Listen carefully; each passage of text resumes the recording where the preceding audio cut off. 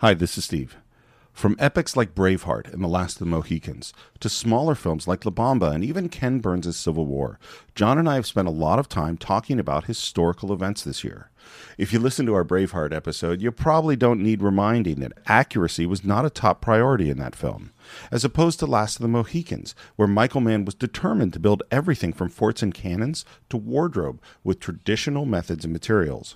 On a much smaller scale, in La Bamba, that meant involving the Valenzuela family in every aspect of the production to make sure they got the details of Ricky Valens' life right. And in Apollo 13, which we are continuing our discussion of this week, it meant an entire cast and crew poring over the transcripts of the actual mission to make things as accurate as possible without sacrificing on entertainment. Believe it or not, we try to do the same things on the Cinephiles, giving you an entertaining conversation about great films, along with a whole bunch of what we hope is accurate information. Unfortunately, far too often we get things wrong, and that's why we're so lucky to have all of you Cinephiles out there to check our work. For instance, in Apollo 13, I repeatedly said that Jim Lovell didn't say, "Houston, we have a problem," on the actual mission. Of course, what I didn't do was read the transcripts myself before making that statement. Fortunately, a few of you Cinephiles did and posted your correction on Facebook. Jim Lovell actually did say, "Houston, we have a problem." I hate getting things wrong, and corrections like that are very much appreciated. It feels good knowing how many of you out there are just as passionate about film as we are, and we hope that you enjoy part 2 of Apollo 13 with special guest Dave Rapp coming this Friday to the Cinephiles. Those people don't put one piece of equipment on my lawn. If they have a problem with that, they can take it up with my husband. He'll be home on Friday.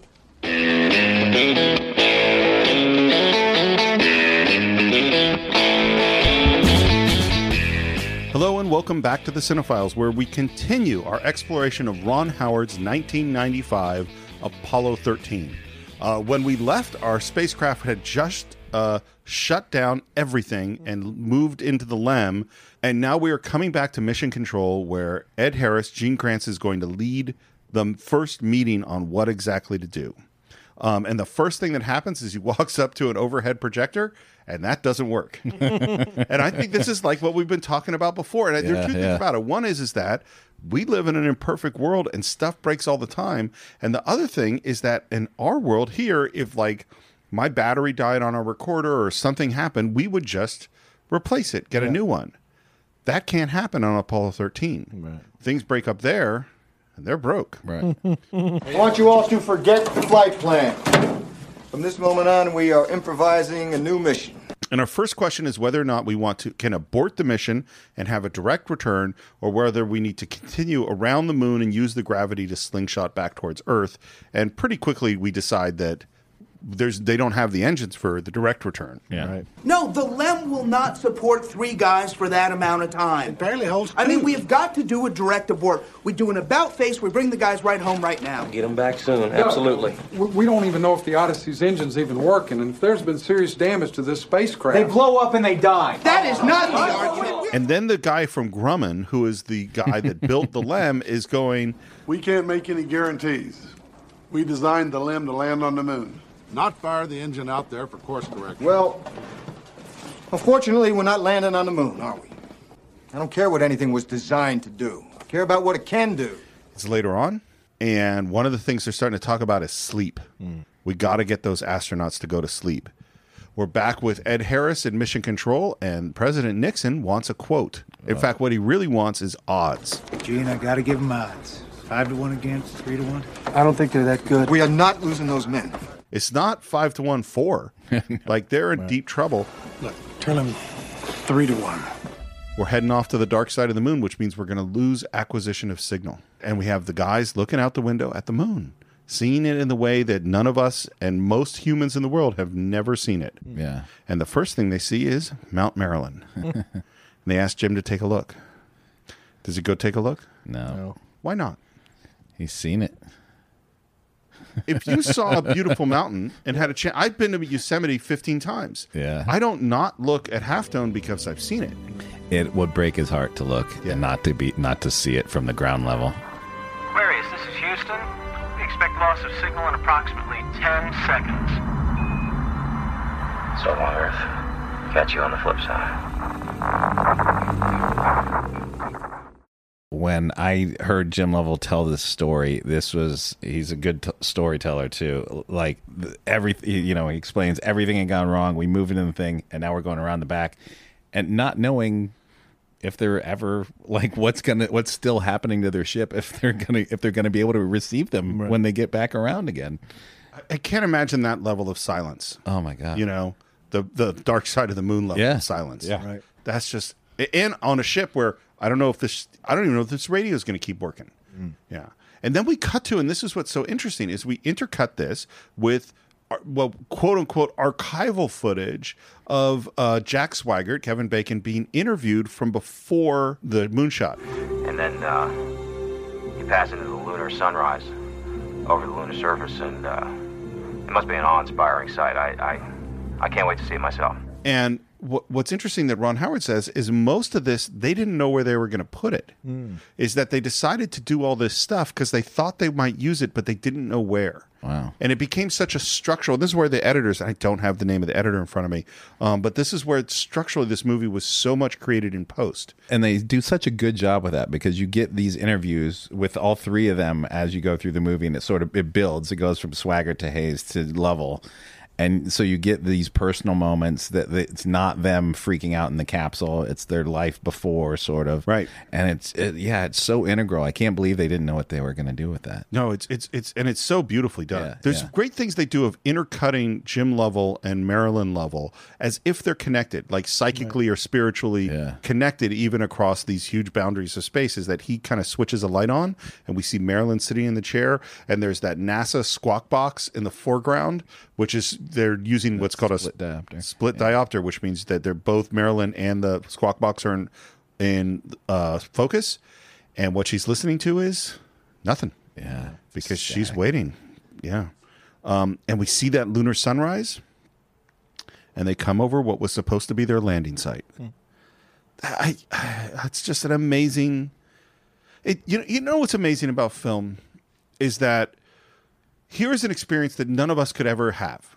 And we never will have. Right. We are never going to be orbiting the moon, looking down at the place that would have been our landing site, but we're never going to land there. Yeah. And yet, through the medium of film, we can feel the emotions of this experience that is so far beyond anything in our world, literally in our world. Yeah. That's what film can do. Like, it can make you feel things and understand them in a way that you couldn't possibly from your own perspective. Yeah.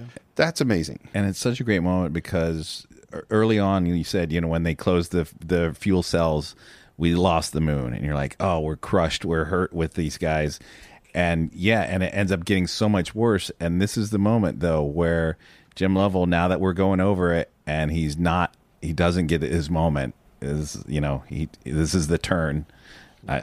We're going past this, so what's my goal now? Well, and before we do that, what do we have? Oh, his daydream about it. He dreams. Of seeing himself in that moment on the moon. Yeah, sorry, I skipped ahead. Yeah, no, it's fine but then this is the turning point of the film, is after he has this daydream where he sees himself on the moon, sees the footprint, sees him bending over and touching the soil or the dirt on the moon. What do you call it on the moon? It's not Earth.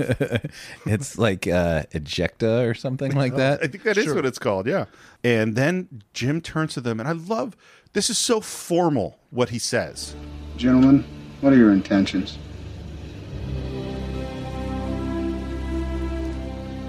I'd like to go home. I love that. It gets him dialed back in. And that's the turning point. This is the turning point of the movie. And it's literally, we've just been at the farthest distance from Earth. It is the turning point of the Apollo 13 mission, and it is the turning point of the film as well. So you're telling me you can only give our guys 45 hours? That brings them to about there. Gentlemen, that's not acceptable. And then we have this guy who's, the actor's name I don't know, his character's name is John. He is based on a real NASA guy. Yeah. And he brings up what the real problem is that none of them have really figured out yet, which is they don't have enough power. Power is everything. What do you mean? Without it, they don't talk to us, they don't correct their trajectory, they don't turn the heat shield around. We got to turn everything off. Now. And that right now they're using 60 amps, which is how much the breaker on my circuit board to run my electricity is 60 amps. And they have to bring it down to 12 amps, which they describe as enough to run not enough to run a vacuum cleaner. The more time we talk down here, the more juice they waste up there. I've been looking at the data for the past hour. That's the deal? That's the deal. And there's a long pause, and Ed Harris goes, "Okay, John. The minute we finish the burn, we'll power down the limb." All right. And that means that we're going to have a frozen command module, and we're going to have to fire it up with cold batteries. And everyone's like, well, it's never been done. Yeah. Never even been simulated, which is so amazing because we hear they've simulated everything they could think of. They didn't simulate this. And then we get the speech from Ed Harris. "I want people in our simulators, working re-entry scenarios. I want you guys to find every engineer who designed every switch, every circuit, every transistor, and every light bulb that's up there. Then I want you to talk to the guy in the assembly line who actually built the thing. Find out how to squeeze every amp out of both of these goddamn machines. I want this marked all the way back to Earth with time to spare. We never lost an American in space. We're sure as hell not going to lose one on my watch. Failure is not an option." He really said shit like that. Yeah. That's the name of his book. He wrote a book. Failure's not an option. In my experience, failure is an option. Well, it's not an option. It's more of a destination. Yeah, right. It's an inevitability. Seems like, but not on his watch. They find Ken Mattingly. How much had he had to drink? Good question. I think he's enough to kill all those measles. Exactly. And they tell him what's going on and that they're going to need him on the simulator.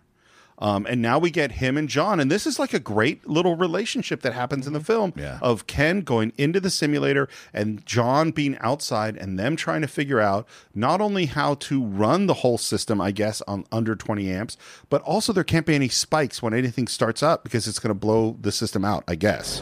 "I need the sim cold and dark. Give me the exact same conditions you've got in there now, and I need present status of every instrument. You got it. I need a flashlight. That's not what they have up there. Don't give me anything they don't have on board." He's such a cool hero, Gary Sinise, in this film. On board, they're starting to shut stuff down. And one of the things they find out is no more waste dumps. So we introduced how they pee in space and that they dump it off board. And now we find out, they're just going to have a lot of frozen pee floating around. Yep. They finally shut down the computer, and then they say, that's it. We just put Sir Isaac Newton in the driver's seat. That's a great line. Guess what? More problems. CO2. And it's because they didn't think that they were going to have 3 guys. They were only supposed to have 2 guys in the LEM and only for a small amount of time. Right. Now they got 3 guys in there for a long time, and the CO2 is building up. Unfortunately, the filter or the scrubber that they have in the command capsule is square, and this one is round. And Ed Harris says, you're going to have to figure out how to put a square peg in a round hole. It's ridiculous. And then there's a great cut. You know what's great about this movie, too, by the way? It's fun. Yeah.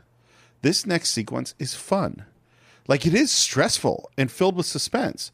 But now we cut to a guy who's a pretty nerdy-looking guy who's apparently was a writer on Happy Days. Oh, seriously? And he dumps a whole bunch of stuff on a table and says, "Okay, people, listen up.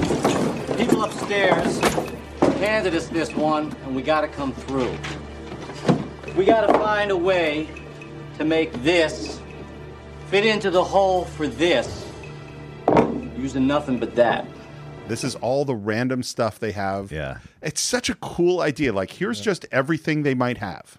What can we do with it? And then we cut to, there's more like biographical material on TV, and Marilyn's watching it, and in walks Xander Berkeley and says they want to put a transmitter on your lawn. Oh, man, this moment. It is so great. And of course, her first upset is, wait, I thought the networks didn't care about, nobody cared about this mission. It's like, well, they care now. Yeah. Look, I realize how hard this is, Marilyn, but the whole world is caught up in it. It's the biggest story Henry. since... Those people don't put one piece of equipment on my lawn. If they have a problem with that, they can take it up with my husband. He'll be home on Friday. And there's the thing, her voice breaks on home, and it's like the best delivery. I love, like, that is her best line in the whole movie. It's great. Yeah. And one of the things that we've been hearing throughout is we've been hearing music on the tape deck. We first heard the music on the tape deck when we heard Spirit in the Sky when they did their broadcast. And now that music on the tape deck, He's going a little slower. And it's like country music too, right? It's a great metaphor for what's going on. Yeah. And one of the other things that's going a little slower is Fred. Fred is sick. And we see him taking some pills, again, in real zero gravity, popping those pills. And Jim's noticed. He's like, you don't look too good. And he says, I'll survive. And he says, we'll take some aspirin. I took some. And then there's this really sweet moment where he talks about getting his wife pregnant, and it was an accident. Yeah. And just the irony of, they didn't let Mattingly go up there because they didn't want him sick when they're coming back from the moon, and Fred gets sick. Well, it's funny. It's in a weird way, NASA is really a control freak's nightmare because they're it's like you can't actually control everything. I mean, they try really, really hard and do a fine job, but he's got some weird urinary tract infection or something. It hurts when I urinate. Well, you're not getting enough water. I'm drinking my ration, same as you. I think old Swagger gave me the clap.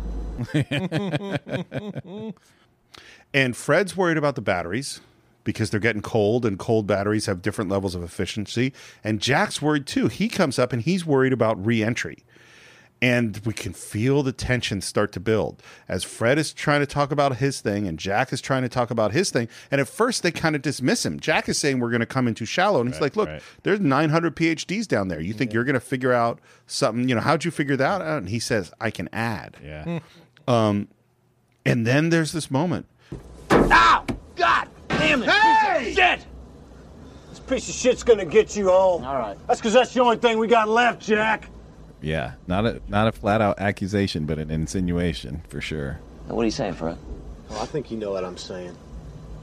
Now, wait a minute.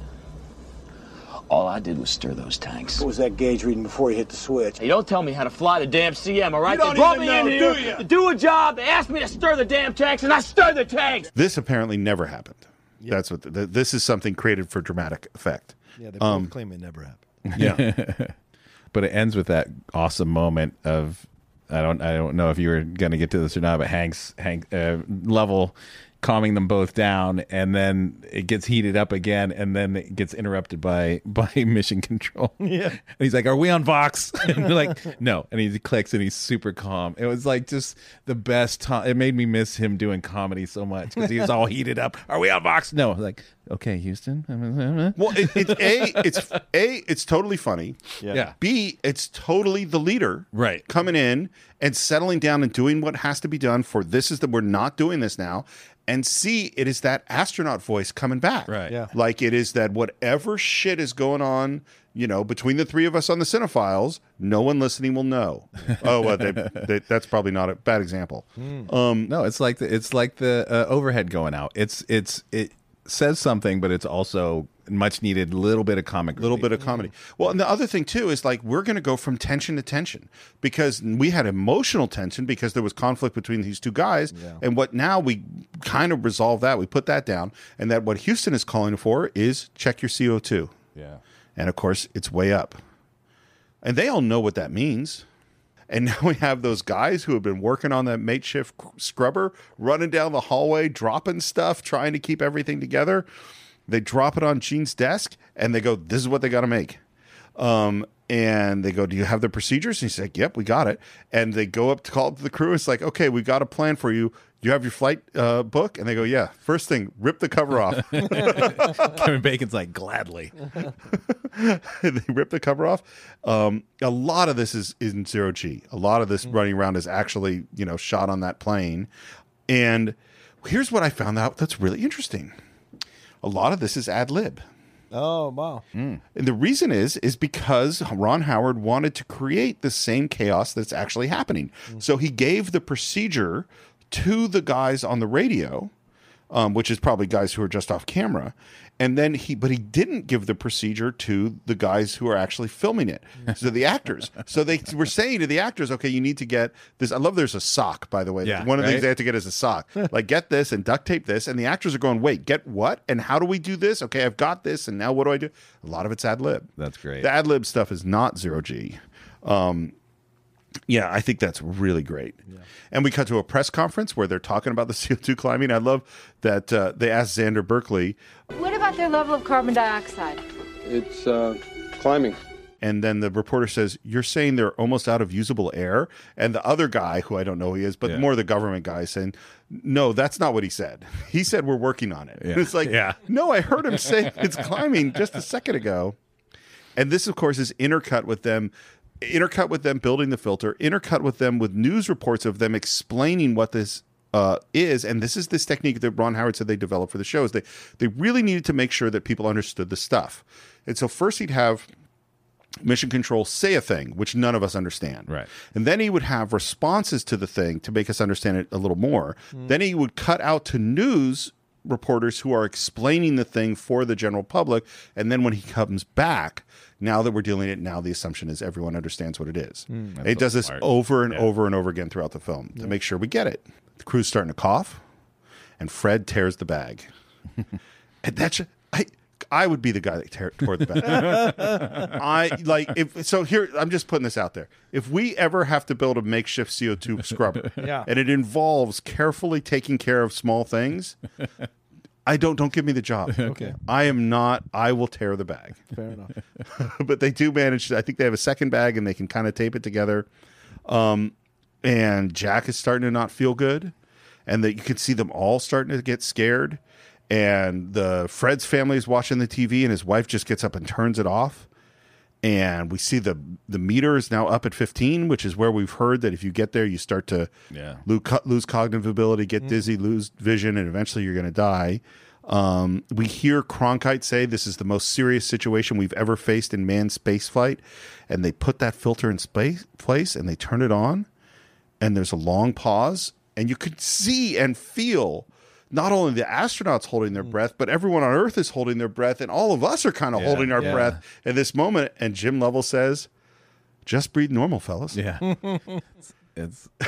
And again, it's got to be one of those zero-G shots because Kevin Bacon is perpendicular to the other two guys, got his head right next to the thing. He's like, I can hear airflow. Like, he's like so tense. Can I blow your mind? Yeah. No? It's not zero-G. God damn it. Again. Okay, so here's what they did.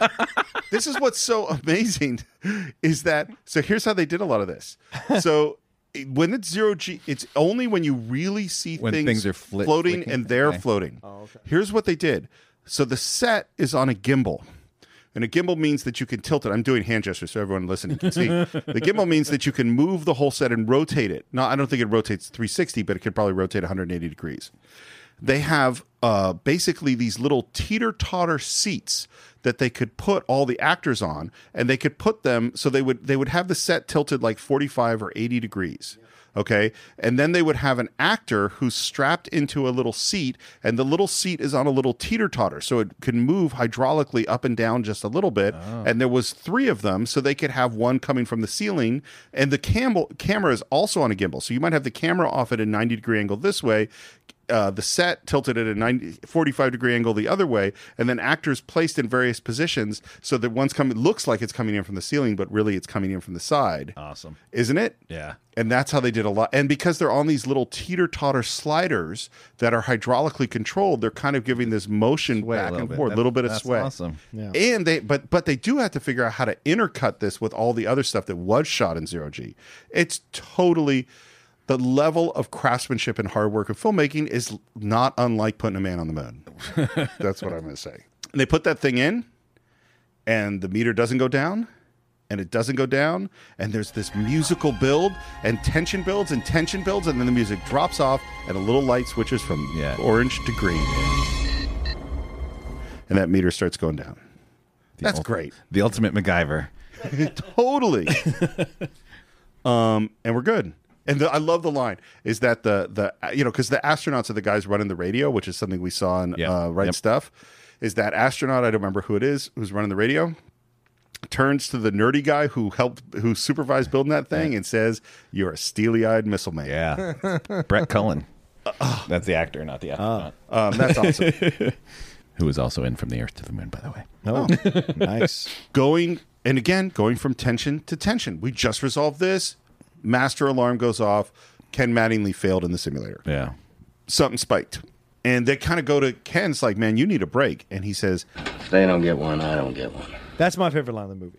It's great. I know there's a lot of great lines in this movie, but that's my favorite line. They don't get one. I don't get one. No, it summarizes his character up perfectly. Exactly, and that he's part, and that in some way he's part of the team. He's part of the mission. Well, and really, if he did go on the mission, they all die. Right. Yeah. That's the thing that's because I don't think Jack Swigert could do this. No. Of all the lunacy, of all the lunacy and craziness of this is that it might have been divine intervention that he did get kicked off the thing because those guys most likely would have died without him down on the ground. We don't know for sure, but it's certainly a strong possibility. Well, I have opinions about the divine intervention part, but I totally agree with you on the other part. John Roque is shaking his head at me. I just want to be at the gates when it happens for both of you fuckers. I'm sitting there with a smirk on my face. Can I tell you something? You will be alone because I will not be there. It's a fair. I'll tell you something. If it happens, I definitely want you to be there. Great.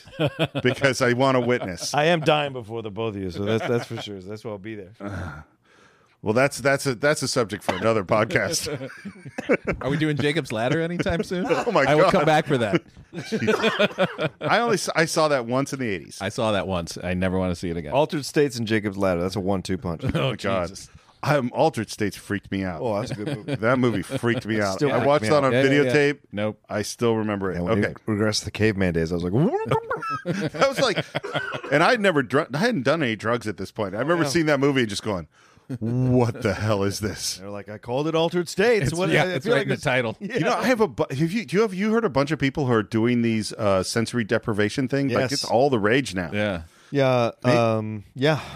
Maybe that's why I don't want to do it. Well, I don't want to become a caveman. The guy I just interviewed for Kaleidocom for Deep Cut, Avi Belkin, who's from Tel Aviv. He directed the Mike Wallace Is Here documentary. Oh, right. We were talking about this idea of meditation, blah, blah. He said the next level is this sensory deprivation. He goes, you got to go and do this sensory deprivation thing. It's insane.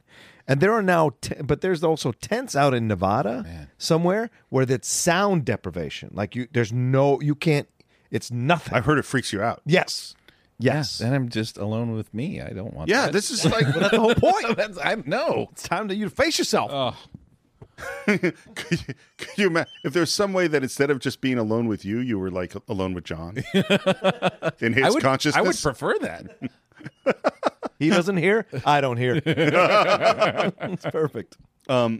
Marilyn goes to see Jim's mom. There's been an accident. Jimmy's okay. He's all right. But he's not going to get to walk on the moon.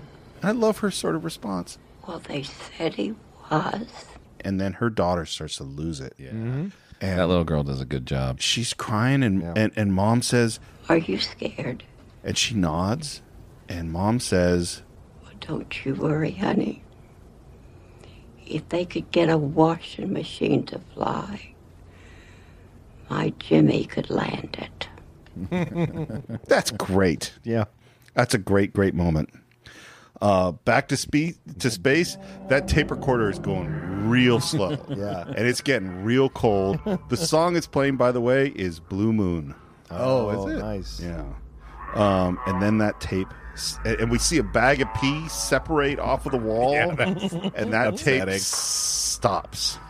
They do a great job of making it cold and sad and depressing and wet and dank and dark. You know, I don't know how you get that condensation on every surface in a set. So what's interesting too, so when they shot the 0G, they couldn't do this, but when they shot the stage stuff, it was 38 degrees in there.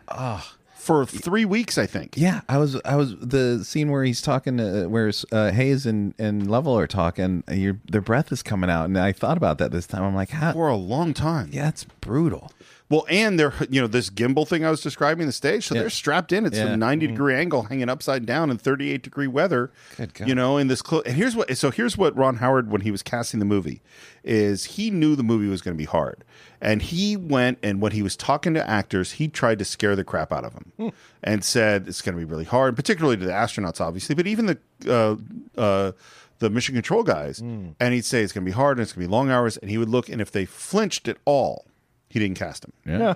And he only cast the people that went, Let's do it. And it sounds like all of them. This was a team effort. They felt they were doing something important, and all of them were. That's why I say they're reading the transcripts. They're staying up late. They're suggesting lines. They're all busting their ass because they felt like they were part of something important. And that it's amazing how much that parallels or comes through in the movie, because you need everybody in Mission Control needs to be a steely-eyed missile man, just like the dudes in the capsule. Yep. What I love too, like who's a hero is that nerdy guy and Clint Howard, and all these people are heroes. Yeah. It's not just the heroic looking astronaut guys. Well, and they got the Presidential Medal of Freedom after this, and Gene Kranz and from what I know, Gene definitely did, but I think the whole Mission Control crew was included in that. Wow.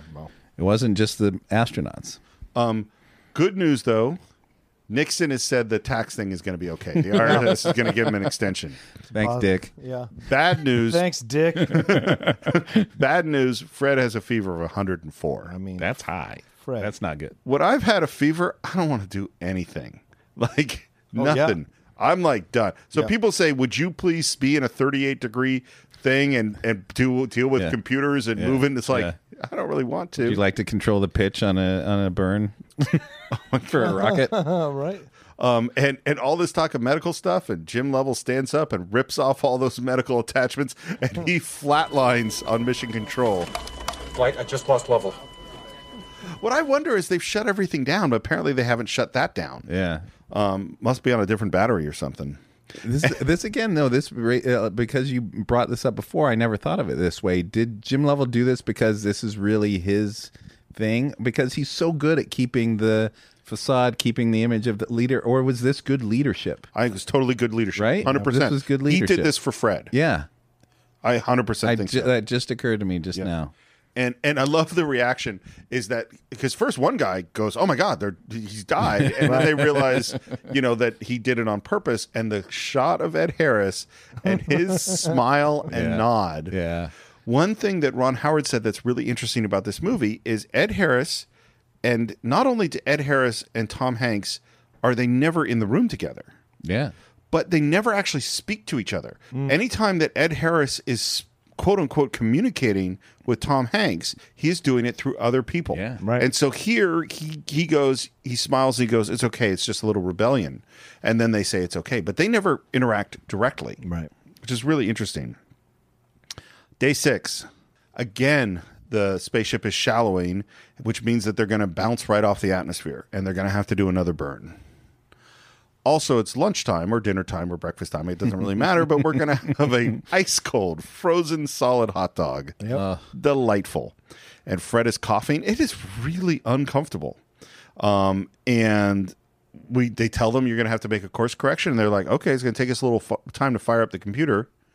No computer. That is... Oh, that's all right. I like the thing about most real life movies based on real events is you can tell at some point, because oh, this is kind of weird and this would never happen in a story.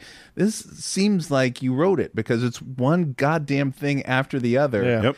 Like, how is it possible that you keep having to do this and this and this? It's I can't get it. And they apparently had to do more burns. There was 3 or 4 in the course of this thing. And they actually filmed another one. And they decided it was more dramatic to just have the one. The only change they made is it's a 39-second burn in the film, and it was shorter. Other than that, and they made it filmically more dramatic, but it is what happened. Yeah.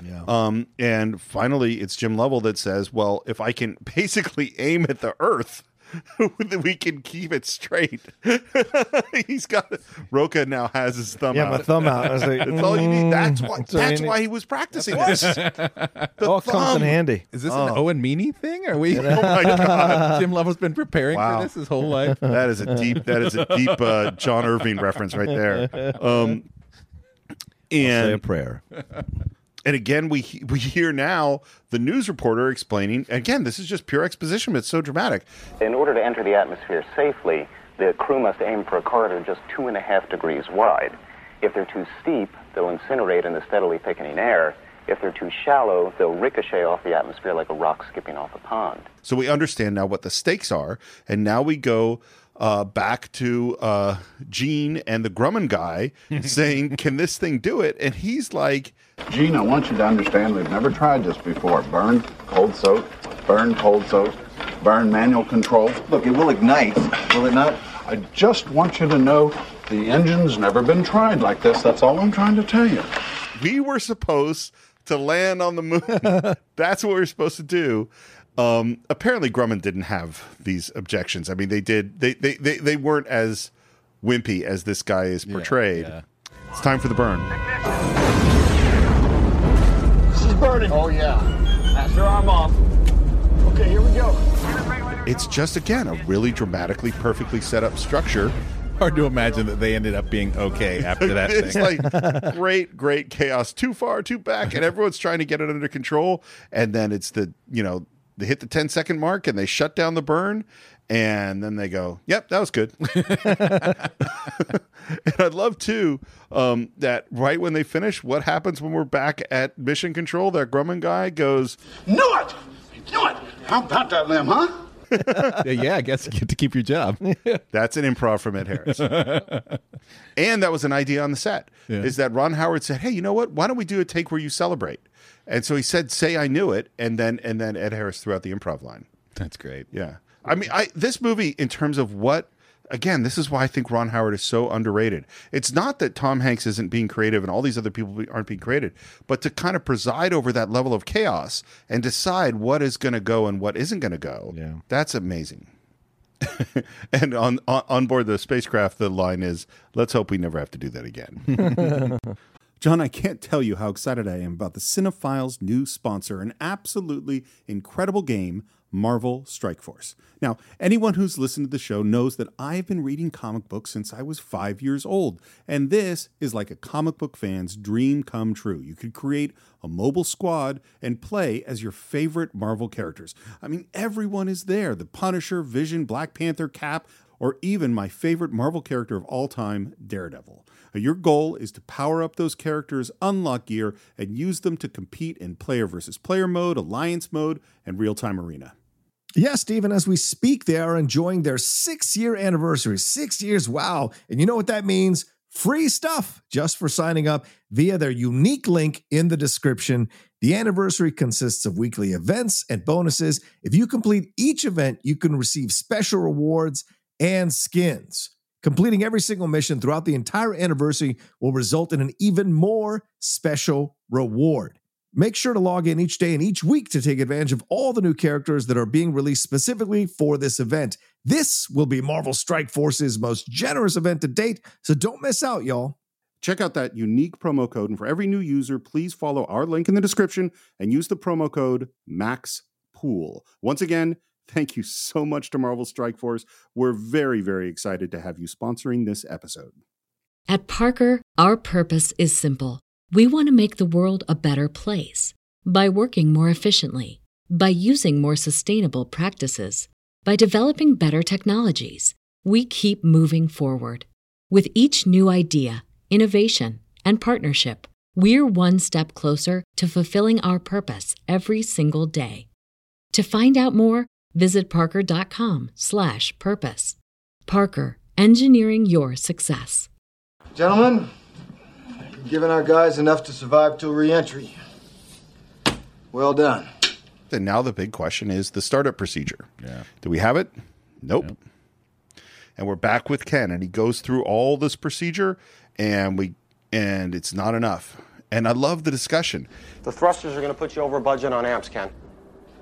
Well, they've been sitting at 200 below for 4 days, John. They got to be heated. Fine, then trade off the parachutes. Something. Well, if the chutes don't open, what's the point? Ken, you're telling me what you need. I'm telling you what we have to work with at this point. I'm not making this stuff up. They're going to need all these systems, John. We do not have the power, Ken. We just don't have it. And they go, okay, I guess we're going to have to start from scratch. Again, here is a really dramatic thing that is getting to the real point is really minute electrical engineering. Yeah. That's where the drama's coming from. It's not aliens coming to take over the world. It's not serial killers trying to kill us. It's just, can we get more amperage out of this circuits? Watching a needle move on an ammeter to a line. And now again, we cut to these interview footage, and it's footage with Jim Lovell. And they're interviewing him, and they asked him if he was scared.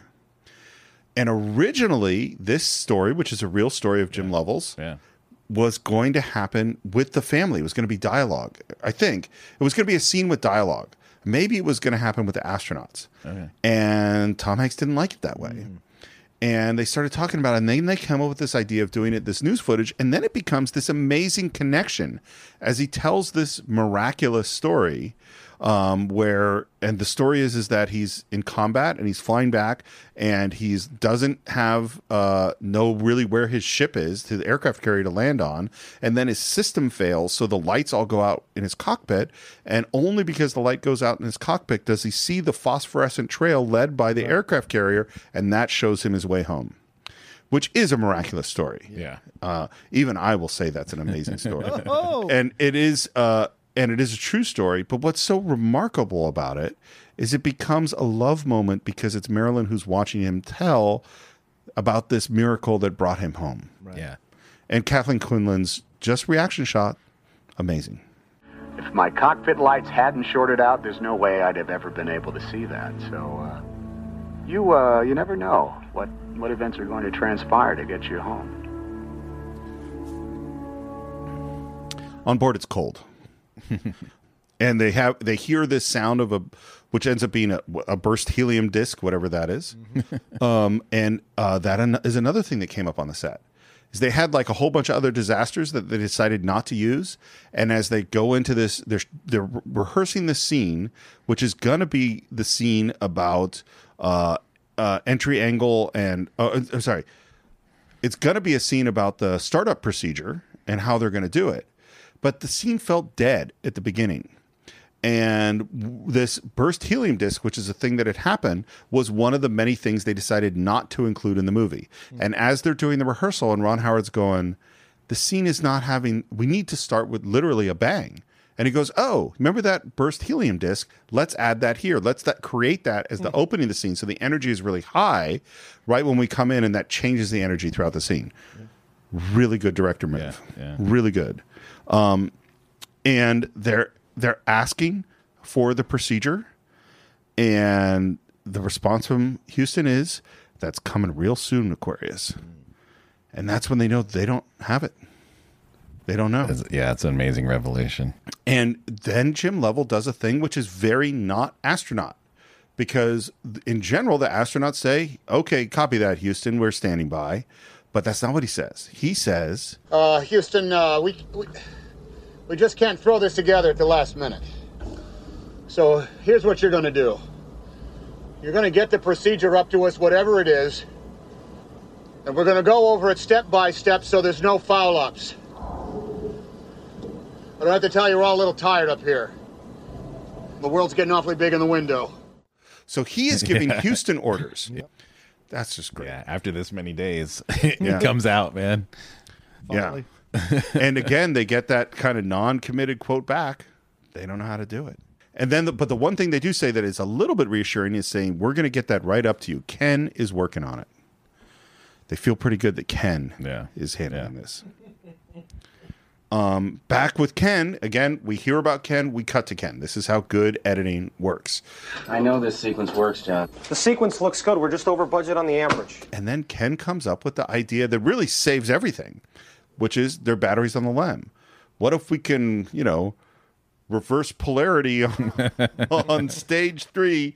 It's so funny because in most, like in a Star Trek episode, this would just be bullshit science stuff. That is exactly, he's like, well, if I change the frequency of the dilithium crystals and recharge the deflector dish to reverse, superpower the shield generator, that's what you would hear on a Star Trek episode. Hey, Captain. And here, you could always be my Scotty. And here we've got an actual real thing, which is he realizes that, if we can pull just a little bit of juice out of the batteries from the LEM, that might be just enough to push us over. And of course, the first response is, it's never been done before. We've got no procedure for this. And which is like, we just need 4 amps. Gene is freaking out about the procedure. God damn it! I don't want another estimate. I want the procedures. Now! And we go to Ken switching stuff on. And again, could you imagine the pitch meeting? Listen, there's going to be a really dramatic sequence. A dude in a little dark room is going to one by one throw switches. And another dude in another room is going to look at a amp meter as it goes up. Really dramatic. And yet it is. Yeah, absolutely it is. It is super dramatic. And we walk, because switches go on, and we watch that meter go up, and it gets right at the 20. Yeah. And it looks like it's going to go over. And then the moment where John asks, "Is your computer on now?" Up and running. How do we look? John? I think we got it, buddy. Yeah. I love there's this feeling that they're friends. Yeah. They probably, I don't even know if they ever met before. Exactly. And they have, like, because they've been through some shit sitting in this room. And the reaction from Gary Sinise is great. They run into NASA again, just clutching their notes, run into Mission Control. Ken Mattingly apparently always wore a jacket and tie in Mission Control. And he puts one on now. That's a great little tidbit. And they ask him, well, have you tried this out? Have you tested this? He's like, no. No time. And Ken gets on the radio, and the first thing Lovell asks is, are the flowers blooming in Houston? Which is a reference. And Ken's response is, negative, I don't have the measles. Yeah. And who is he sitting next to? That doctor. We're back at Marilyn's house, and this is this intercutting between the space and Mission Control and Marilyn and her family. And she's got two guys with her who she brings over and says, hey, can you just distract Jim's mom? And she goes, I don't remember what her name is. Blanche. Of course it's Blanche. Blanche, here are two nice men who are talking. This is Neil Armstrong, and this is Buzz Aldrin. Is this true? I have no idea. I don't but know. I love this moment because, again, it's just a much needed moment of levity. And because Blanche's reaction is, oh, do you guys work with my son? Yeah. Are you in the has space no program? idea who they are. Yeah. And I love it. And they take it just right, which is they kind of go, you don't know who we are? Okay. Yeah. And they Yeah. right into like, yeah, we do. Great. And Ken is working with Jack on this procedure. And again, Kevin Bacon is great. He says, Ken, I'm having trouble reading my own writing. I guess I was a little more tired than I thought. And there's a look, and there's a pause, and he says, Don't worry, Jack. I'll talk you through it. And again, it's awesome too because we don't just see Kevin Bacon reading off of a sheet that he wrote down. Right. It's an interaction between two people. oh, that's a great point. Yeah. Yeah, totally. Really good point. And he gives him the first thing to do, and Jack reaches for the panel, which is wet, and he stops, and he says, Ken, and you can see the nervousness, and says, Ken, there's a lot of condensation on this paddle. What's the word on these shorting out? And again, it's just... We'll just take that one at a time, Jack. Which means we have no idea. Yeah. Right. We don't know what's going to happen. And Jack's response is like trying to turn on a toaster through a car wash. And they turn the first thing on and lights turn on. We got a new problem, fellas. We're underweight. Because I've never had that problem. I've certainly never had that problem. Because we didn't go to the moon. Yeah. We got no moon rocks. So in addition to this startup procedure, we're going to have the guys move a whole bunch of ballast essentially down to the command module because it's supposed to be heavier. Wow. And as Jack has continued to go through the procedure, one thing we notice is the word no written on a big piece of paper on one of the switches. And I love that it's just there. Like, Yeah. he's like, why is there? What is that? What does that mean? The reporters are out on the Lovell lawn, and this is the first time we hear that there's another son who we haven't seen, I think, since the very beginning of the film, and he's in military academy. And it's interesting. So Ron Howard, when he first found that out, he's like, oh, that's too bad because it's going to make it so much less dramatic. And I wish that I wish that wasn't true. And then he realized, oh, it's really dramatic. Yeah. Having that kid all alone in uniform, not with his family. And he's just got to sit at a desk and pretend like he's not freaking out while all the other kids are looking at him. Yeah. Well, and all the other kids are all listening to this thing like normal humans. Yeah, yeah. And imagine too, like the kid behind you is that guy's son. Yeah. I mean, the whole Yeah. situation is really, really weird. And I love the teacher just pats him on the shoulder. Yeah. That's all you get in this military academy. Yep. You get one pat.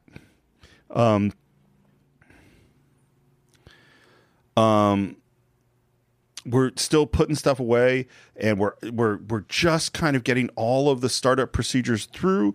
Uplink telemetry, command module to accept, right? Yeah, that's affirmed. Go ahead and try it.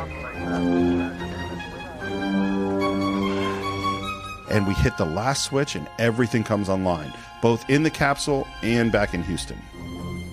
Uplink completed. And there's just this great sort of yes in Houston. Like, okay, we got past that thing. And I love, too, the moment between Jack and Ken where he says, oh, and everything worked, Ken. I wish you were here. And he says, I bet you do. There's a lot. There's a lot in that line. Yeah. And another moment, because, again, it's a really well-structured movie. Despite the fact that it's made based on a real story, they managed to have these great character resolution moments, which is Fred turns to Jack and says, way to go, Jack. And that says, we have resolved our previous conflict. Right. Yep. And Jack takes it in, and you could see it. It's right there. We're still not out of the woods. There's Typhoon. That's what I'm talking about. This is shit. You can't write this shit. I'm starting to believe this 13 thing. I'm just saying. Yeah. Wait till they land. You'll believe this God thing, too. But let's keep going. We'll see. And now they cut the service module free, and for the first time they get a look at it. And this is terrifying because they see it was really, really damaged. Yeah. The point like, how did we even survive that? And the damage goes right up to the heat shield on the command module. Of course it does. And nobody even talks about it. Everyone's got to have the thought. Yeah. And now, and again, this is just this great exposition. Now we have some news reporters expositing on the heat shield and how that works, because the audience has to know this. And Xander kind of goes off on all the problems, heat shields and parachutes and all these things that can go wrong. In a very callous manner. I mean, very callous. And we hear about the whole world sort of coming together. The Pope is making prayers. Congress is having people prayers. Other countries are asking to help. And we have a quiet moment with Jim seeing Fred just freezing. Yeah. And he comes up, and it is tender, and he hugs him and talks about when we splash down, it's going to be in the South Pacific. It's going to be 80 degrees. Jim said he didn't hug Fred for nearly this long. I love Bill Paxton. God damn it. Yeah, it's true. Odyssey, Houston. How we doing, guys? We're closing in on lunar module jettison. As you know, that is time critical. And Jim is at the window, and he wipes the condensation off the window and looks out at the beautiful horizon of Earth, and Marilyn looks up. And again, it's the same as the moment before. It's like they're looking at each other. Yeah. It's really a beautiful moment. Yeah. They close off the hatch, and everybody is back on the Odyssey, and there's great looks between Jack and Jim sits down in the pilot seat. And at first you're kind of like, what's going on? Yeah. Like, we don't understand quite what the awkward moment is. And then Jim realizes, and kind of Jack is sort of looking at him like, that's my chair. And Jim realizes it and just switches off. Which again, so sometimes Jim might think he's the better pilot. I mean, he has more time and space than anybody. That's true. He could say, Captain Kirk might say, I'm going to pilot this in. Captain, if it was Sulu, he wouldn't. But if it was Sulu's last minute replacement, yeah, Kirk might take the con. Yeah. Damn right he would. Yeah. Well, Picard would spend 6 days on some Shakespeare soliloquy and not make a decision by the end of it. That's the difference. Oh my God. That's the goddamn difference. Anyway, all right. It's a slight digression. Kirk is Jim Lovell. Let's go. I don't know. No, because Jim Lovell gives up the chair and lets the inexperienced guys stay there. It's true, but yeah. Kirk understands. Now I'm just thinking about which Star Trek character is Jim Lovell. Pike. Picard. I was just going to say might be Pike. Oh, fair point. Fair point. And then that's when Jim notices the no paper. What is that? Oh, I was getting a little punchy, and I didn't want to cut the lem loose with you guys still in it. And I love that Jim kind of goes, "It's good thinking."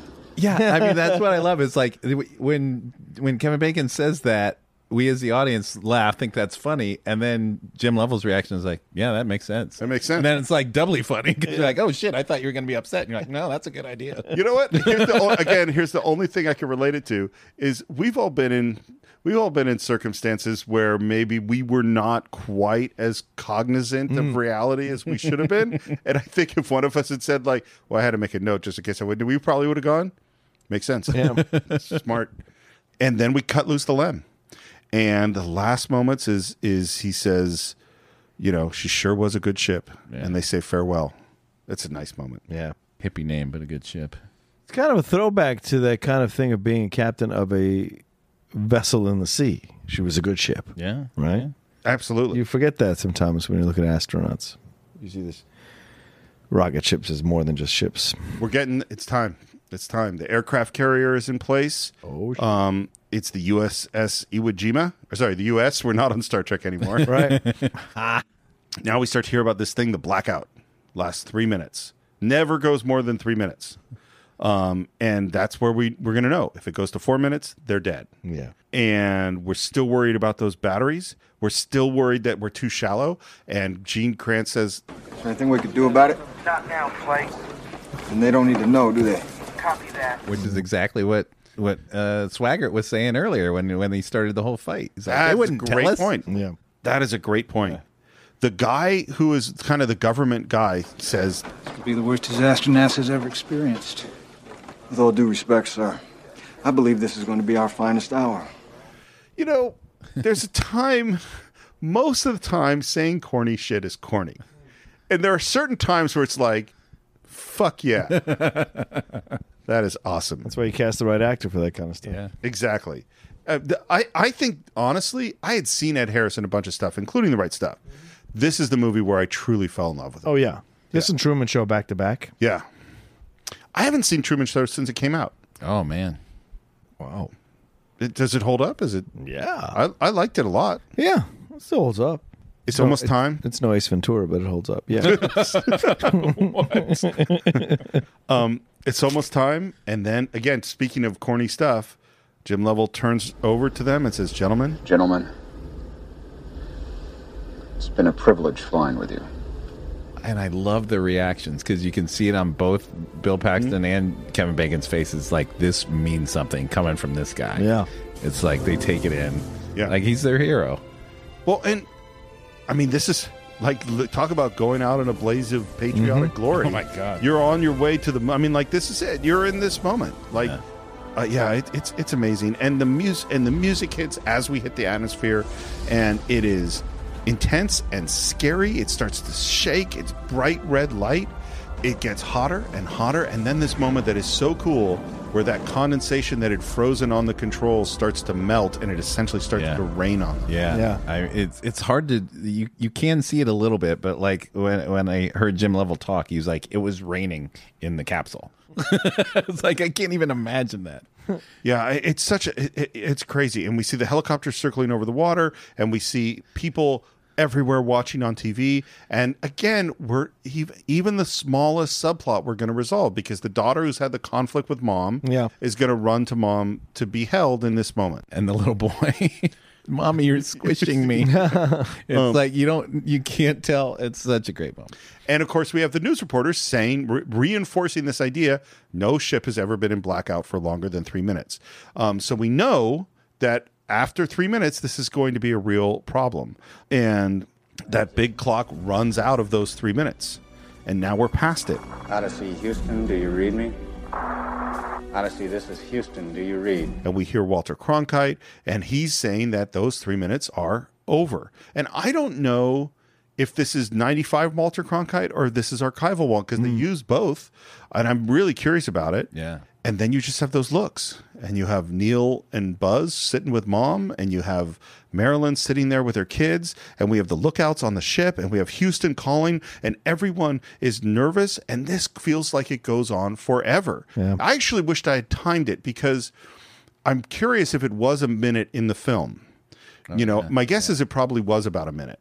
But it feels just forever. Yeah. And there's the kid in military school, and he looks down, and then he looks up at that clock, and we're back to Gene and Houston, who started to believe that they're probably dead, and you can really feel it. And then just as Ed Harris is having that reaction of, oh, we have lost them, you hear the static.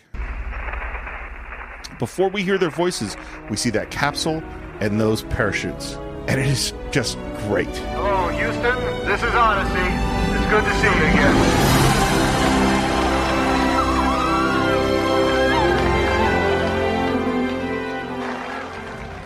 I fucking love it.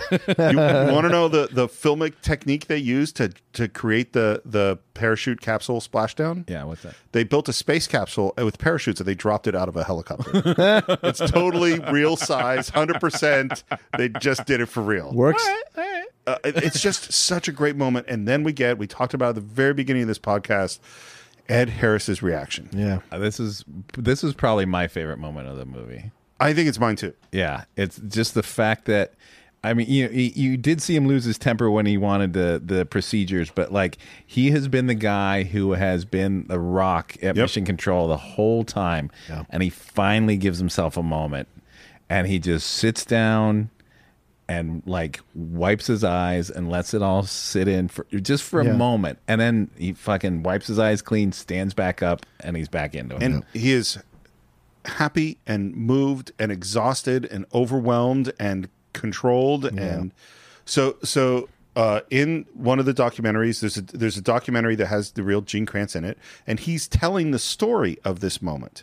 And this clip is if you have the Blu-ray, which you can buy on cinephiles.net, and you watch it, you can see this moment where Gene Kranz, where in telling the story of the moment where they came out of the silence and they heard their voices, Gene Kranz has this reaction where he stops talking, can't keep speaking, wipes his eyes, gets a square-jawed kind of resistance to the emotion, lets it go, and then starts talking again. Oh, man. Ron Howard shows this to Ed Harris, and Ed Harris says, so you'd like me to try to do something like this? And Ron, after a pause, goes, seems like it might be a good idea. And Ed Harris says, okay, we'll give it a try. And that's where this moment comes from. Wow. Yeah. It is a stunning bit of silent acting. It chokes me up just you telling me that story. Yeah. it's so powerful. And the camera work here, the way the camera is pushing it, pushes in on Gary Sinise, it pushes in on other characters. It's and it's from this high, which Ron Howard called the God's angle view of floating in and seeing, and the drama is just really great. And there's celebration on the aircraft carrier, everyone hugging the son at the military academy. And we have the scuba guy, recovery guy, jump out of that chopper and knock on that hatch. And Jim gives the thumbs up, and they're kind of sitting there kind of wrecked. Yeah. And I love him reaching over to help Fred get the belts, the straps off, and Fred takes his hand. That's good. That's great. Yep. And now we have the recovery where they're lifting first Jack, Fred's already up in the helicopter, lifting Jack up, and then we see Tom Hanks come out of that capsule and him get lifted up. And I mean, you just want to cheer.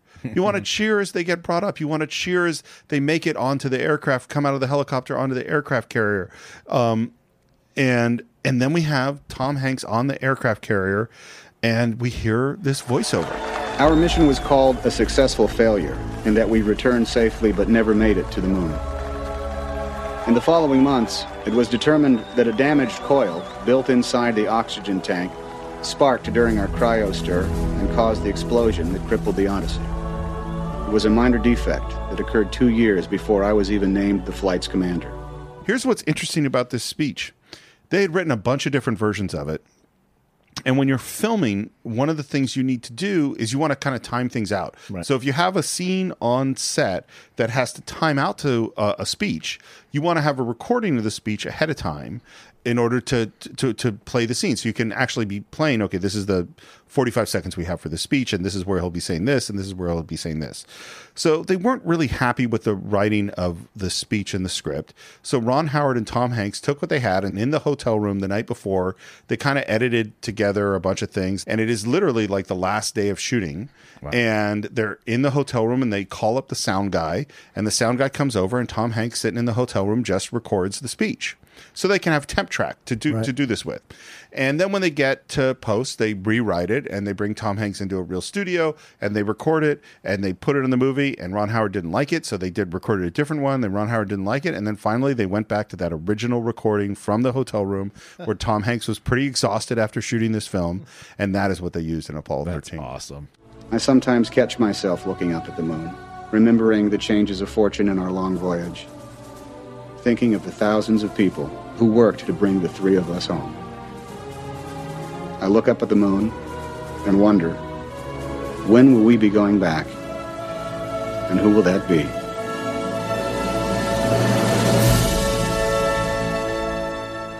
And we have reached the end of Apollo 13. Ew. We made it through alive. We made it safe. home. Obviously, this was a huge hit. It made $355 million worldwide, had 9 Oscar nominations, including supporting actor for Ed Harris, who lost to Kevin Spacey from The Usual Suspects. Supporting actress Kathleen Quinlan, who lost to Mira Sorvino in Mighty Aphrodite. Wow. It was also nominated for Art Direction Score Best Picture, which it lost to Braveheart. By the way, when they announced the winner of Best Picture, they said bruh, and Brian Grazer thought they said Brian. They were saying Braveheart, and he stood up and then realizes that it wasn't him. They said Braveheart, because in that moment, and the person who is sitting next to him at the Oscars is Jim Lovell, and he said, "Don't worry, I never made it to the moon."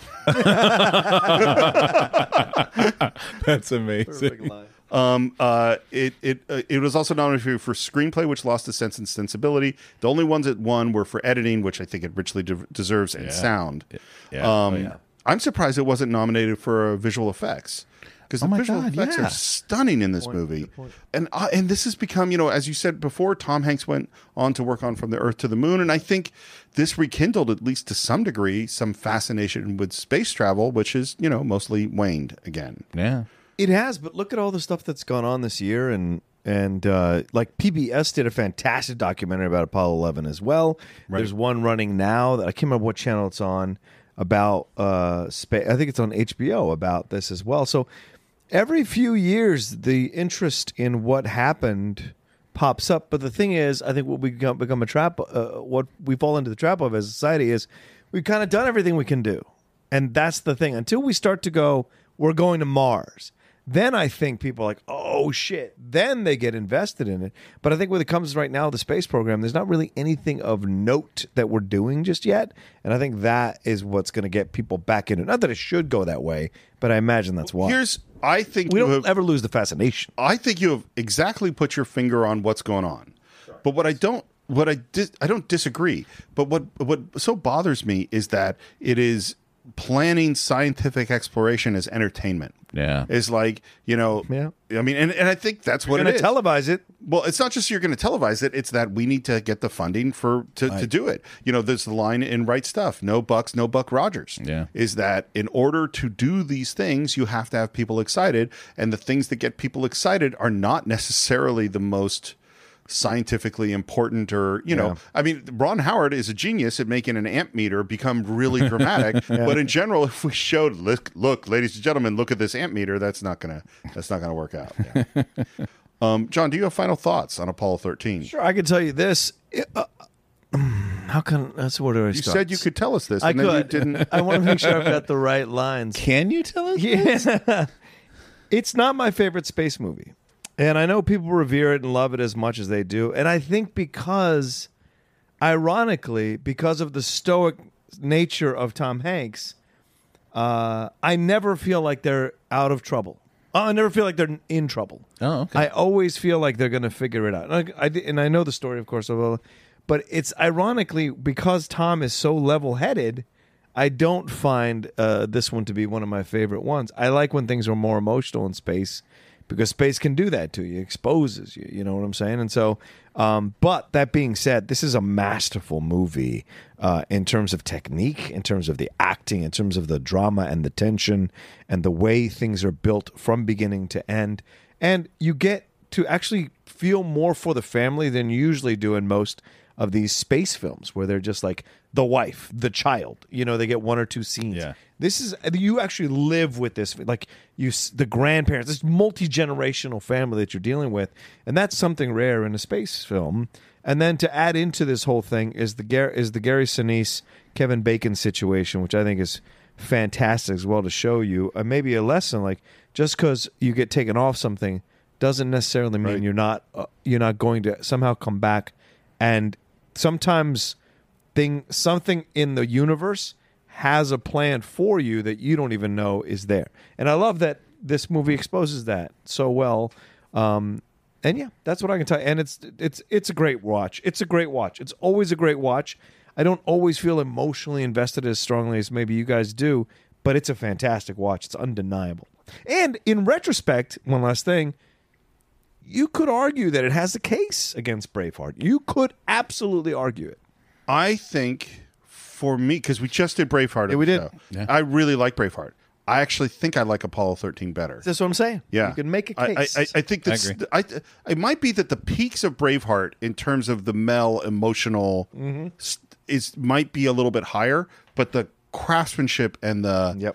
There's so much stuff in this that Plus, it's historically more accurate. So. Well, there's no question about that. Dave, do you have final thoughts? Yeah, definitely. I mean, I'm just grateful to get asked to come do this because I've watched this movie so many times, but never with the critical eye. I just enjoyed it before, and now watching it, I can see that. I think, like I said, maybe in the first part that.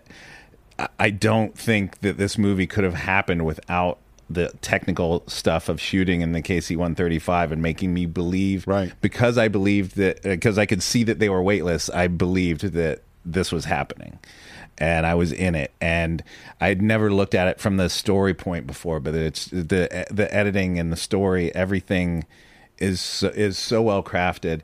And to me, this has always been an amazing movie because you usually see the astronauts, the heroes, and they do amazing heroic stuff. But to me, this story was the gut punch of it that really resonated with me is there are hundreds of heroes that are all the geeky guys at Mission Control, all these people that worked, like Jim Lovell says at the end of the movie, it's hundreds of people that worked so hard to bring the heroes home. And that's a story that I've never really seen before. So you have heroic stuff going on in space, heroic stuff going on the ground, and then so much heart in it also. And so that's why this is always going to be one of my favorites and why I'm really happy that I got to talk about it with you. And my last note on my phone is the last thing that Jim Lovell says: when will we be going back? I really God, I watched this movie and I want to build the base on the moon. I want to go to Mars, and no Bucks, no Buck Rogers, but also That's no true. Buck Rogers, no Bucks. You got to make a story to get people excited. Yep. I've been thinking a lot about this, and I think what I really love about this movie is, and you kind of touched on it, is it exemplifies a different species of heroism. Like what we tend to think of as a heroic film, and what we see all the time in a Marvel movie or anything else, is that one person who does things that are so far beyond anything that any of us could do. And it's uniquely, impossibly, dramatically heroic. And what this movie is celebrating is dedication, intelligence, hard work.